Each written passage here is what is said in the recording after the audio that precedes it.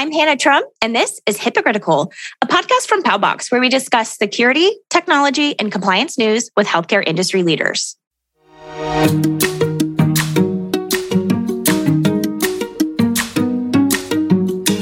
You don't need to be reminded that October is Cybersecurity Awareness Month to know that the cyber hygiene of your organization is important. We know that bad actors and data breaches are around every corner in healthcare because personal health information, or PHI, is so valuable. We also know that if you aren't proactive in finding the vulnerabilities in your InfoSec stack or your attack surface, you could bet that a bad actor will exploit it. But how do these threat actors decide who to attack? Is there criteria that makes your organization more valuable than another? Or is it a one-size-fits-all kind of thing? Has the COVID-19 pandemic changed the way data breaches and ransomware work? Does using a transparent or easy-to-use security technology really make a difference? These are all topics that my guest, Brian Fritton, and I discussed today. Brian is the CEO and founder of Havoc Shield, a Powbox partner and InfoSec company that, as they say, quote, is kind of like the TurboTax of cybersecurity. Hi, Brian. Thanks so much for joining me on Hypocritical today. As we both know, October is Cybersecurity Month, but any organization should really be looking at their cybersecurity stack or any vulnerabilities that they have more often than that. Why do you think that organizations continue to struggle with having such good cybersecurity hygiene? It's a pretty sticky topic, honestly. I think the reality of the security responsibility inside organizations, not the role, but the actual responsibility, especially in smaller organizations that maybe don't have a security team or maybe even one security hire, is that it's still seen as a cost center, right? And that spans across organization size. It's not the revenue accelerator, customer converter, or reputation asset that really it is. And that's just not the way that it's seen. And unfortunately, a lot of organizations still. I think we're getting better, but that's still a lot of the way a lot of people see it. So since it's seen as that cost center in a lot of places, still it gets obviously pushed to the back in favor of a lot of other priorities. And I think also that security awareness campaigns, where a lot of the hygiene sits is with, employees, and not just necessarily the security team or IT, but everyday other employees. The awareness campaigns for those employees are too often pushed out, to those employees as must-dos, right? As dictates, rather than, positioning it as a personal resource or benefit, because we all have our own personal risk online, and we all like to learn. All humans like to learn. Yes. And I think that companies could get a lot better at positioning this as something that we're doing for you. Like, we're offering a 401k. We offer catered lunches sometimes. If you can position security awareness and some of the resources or benefits that you have in your security program for everyday employees, especially now that a lot are remote, I think you'll get a lot more people paying attention to that and actually brushing their teeth. Definitely, because practice makes perfect. So if you're practicing cybersecurity at work, then you'll obviously bring it at home with you. How does your organization approach risk management and employee training when it comes to cybersecurity? We look at where our data lives first. We think about where that's going to be stored and on what assets we have.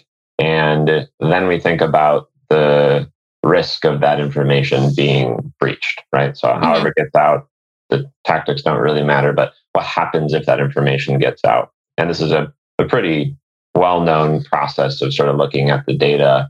But I think the risk management piece that sometimes is missed is then, okay, how do I think about the accidental disclosure of that? And so, great, we've got this risk management process that looks at the data, that understands what the tactics attackers might use to try to exfiltrate it. But when it comes to that employee hygiene question, how might it be accidentally disclosed or just systematically exposed? So, email is for better or for worse, right? The keys to the kingdom, and one of those channels at which a lot of employees, even though maybe they shouldn't, share a lot of sensitive information. And so when you think about the hygiene question, the risk management topic attached to it, I think about that second layer, which is how would they accidentally send PII, personal health information, social security number, company secrets accidentally through email, and what controls do I need to put in place?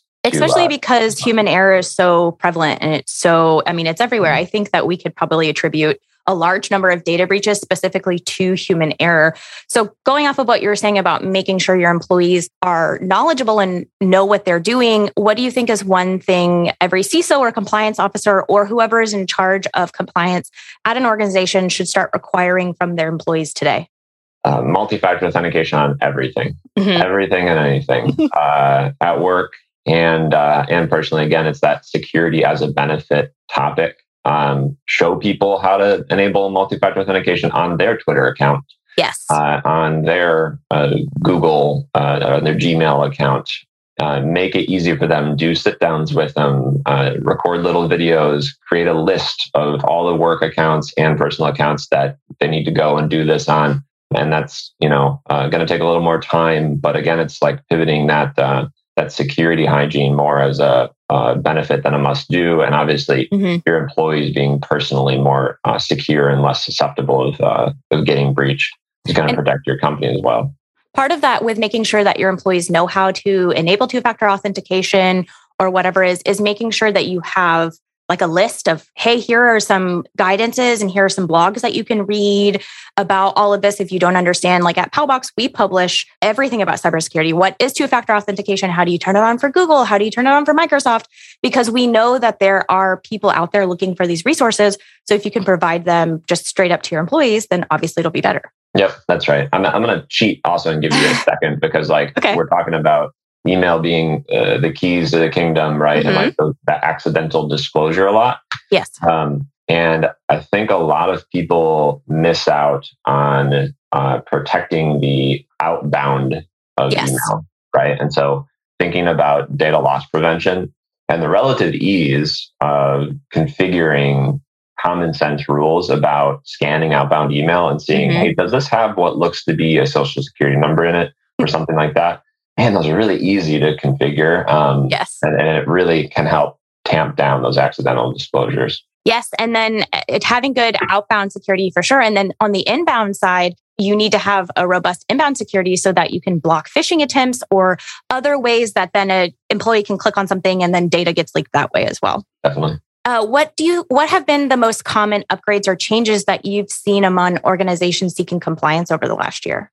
Well, that email security is obviously a big one. Both the review of malicious messages, as well as, encrypted email and DLP, not just for, companies that have to encrypt email or provide those types of controls for compliance reasons, but, people are realizing that these are pragmatic controls for business protection, reputation management purposes too. Second, again, is the MFA, right? Like a lot more companies are getting really serious about access control. And MFA is a part of that, going through some of the more difficult processes to organize how role-based access needs to work in your organization, as well as rolling out some new requirements for that and getting the company to get used to, hey, I don't always have administrator access. Okay, what does that mean? Those types of things.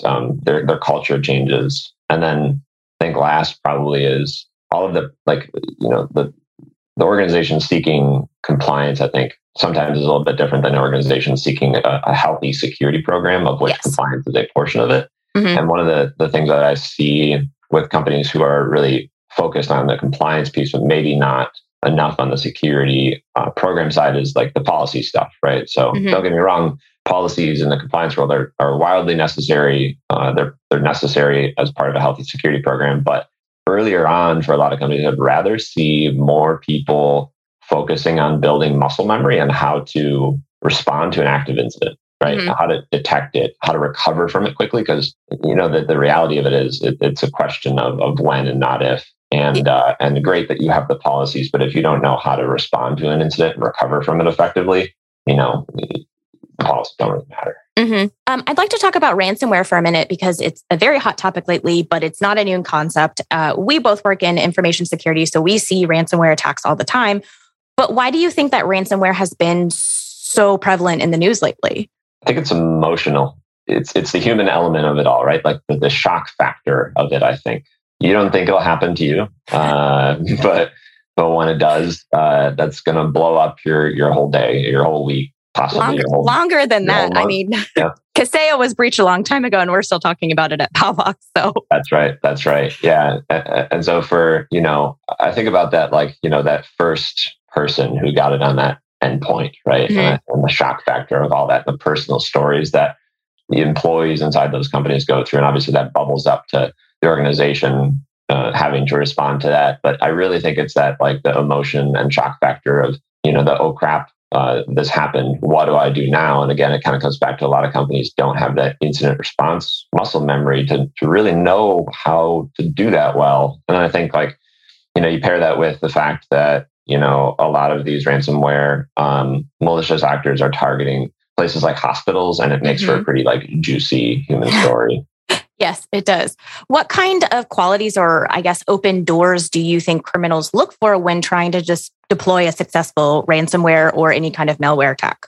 Thing that I wish a lot of companies would remove from their about pages or contact sections or whatnot is just email address listings for employees. I agree. So if you make it easy for attackers to find email addresses, they're gonna phish you. They're gonna try to get you to download weird stuff. It's just, exposure is a big thing out there. Information exposure, especially because cyber criminals are already lurking on people's LinkedIn to use social engineering to get you to click on things. So you're right. I would never even have thought about all of those people who put their employee emails just opening you up for an attack. Yeah, absolutely. I think after that, it's the more technical but easily scanned for stuff. Like, these attackers have a lot of tools that can go out there and spider for easy victims, unfortunately. So, open ports, easily enumerated known vulnerabilities in software packages or infrastructure that companies use, open S3 buckets,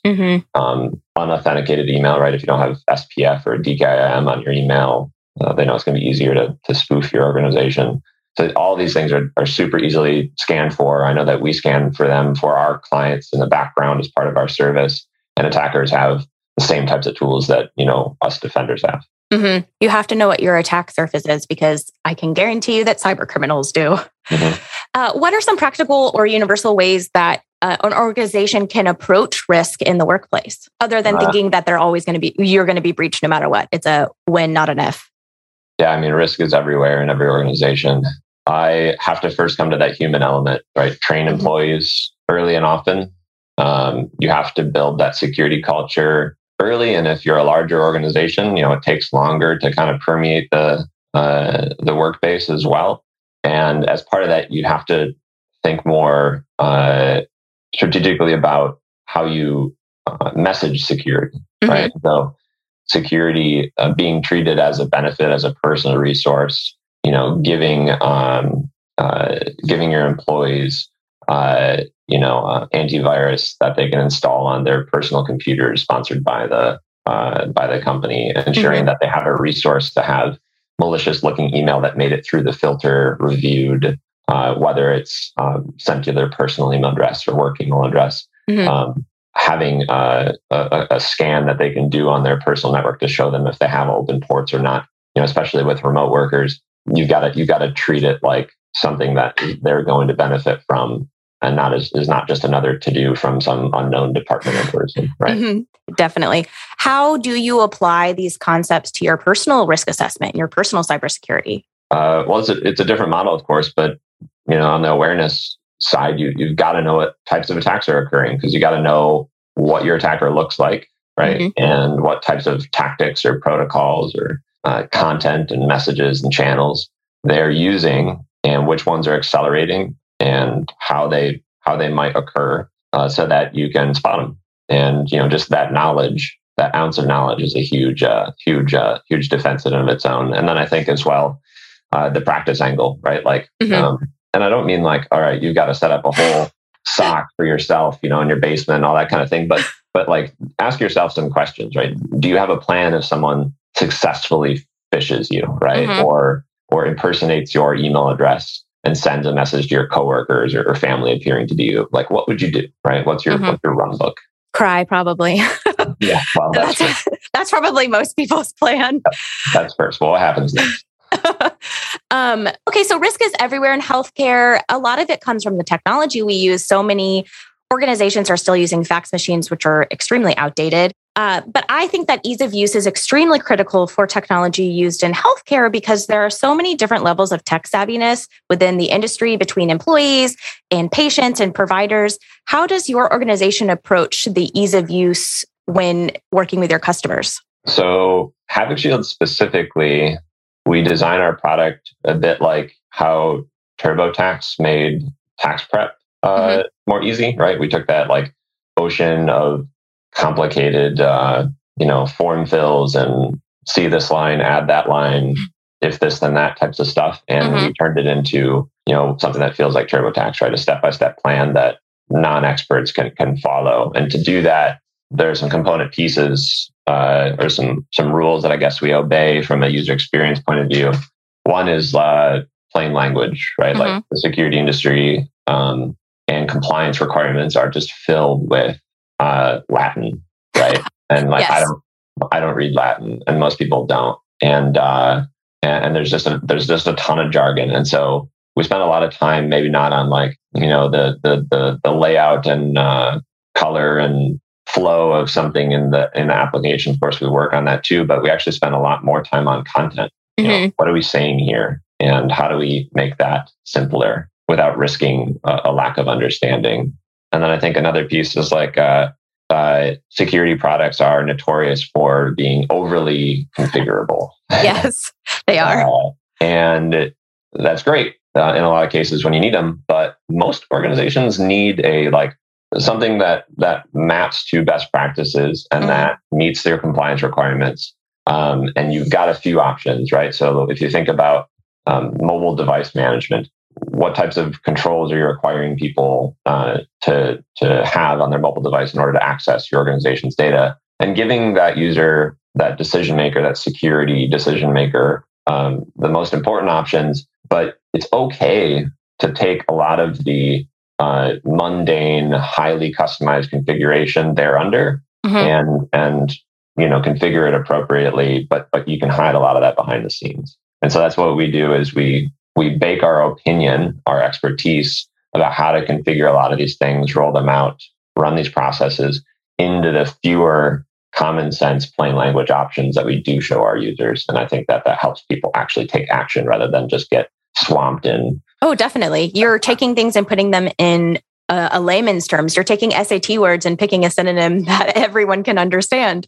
What other factors do you think are essential for organizations to consider when vetting technologies? So I think vetting any type of technology, even outside of security, but especially for security, number one is implementation difficulty. Right? Like how difficult is it to actually get it done and inside your organization and talking to your other technologies.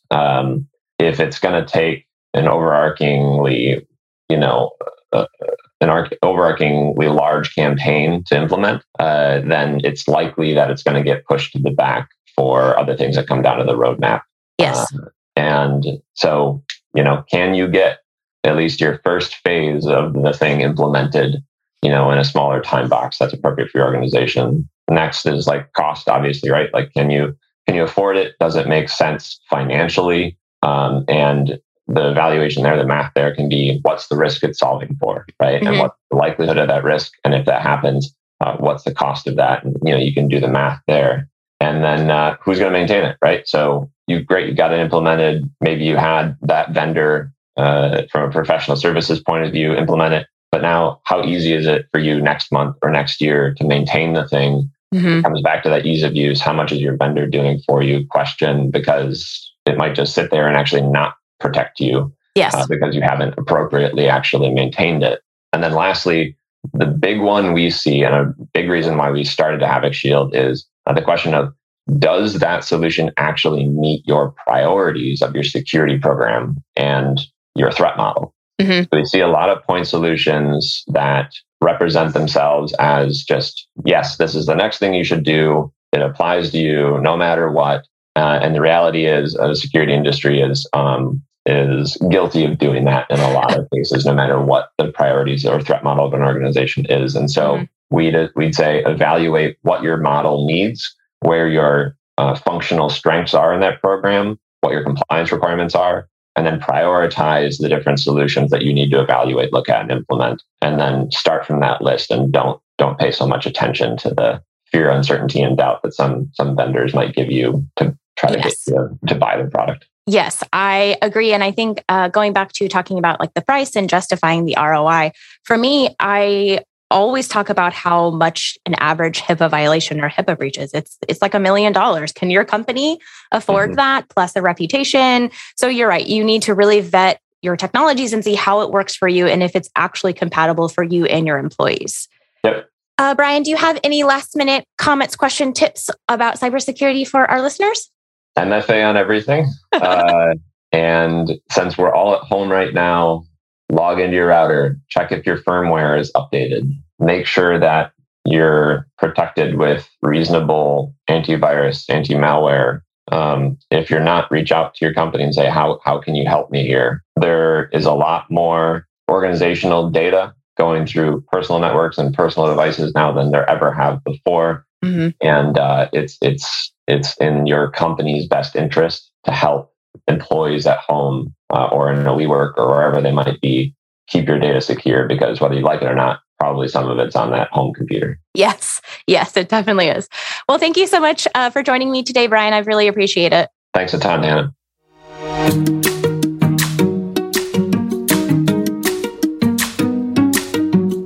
Head to powbox.com/blog for all the cybersecurity and HIPAA compliance tips you need. Are you registered to attend our next free Zoom social mixer? Join us on October 28th and we'll send you a complimentary beverage to your door that day. During this event, you'll be able to ask questions about anything InfoSec related while you network with others in the industry. Please email me at Hannah, HANNAH, at powbox.com to register and to submit any topics. As always, you can listen to every episode of Hypocritical on powbox.com or subscribe via Apple Podcasts, Spotify, iHeartRadio, Stitcher, Amazon Music, or wherever you listen. Thank you for tuning in to another episode of Hypocritical. I'm your host, Hannah Trum, signing off.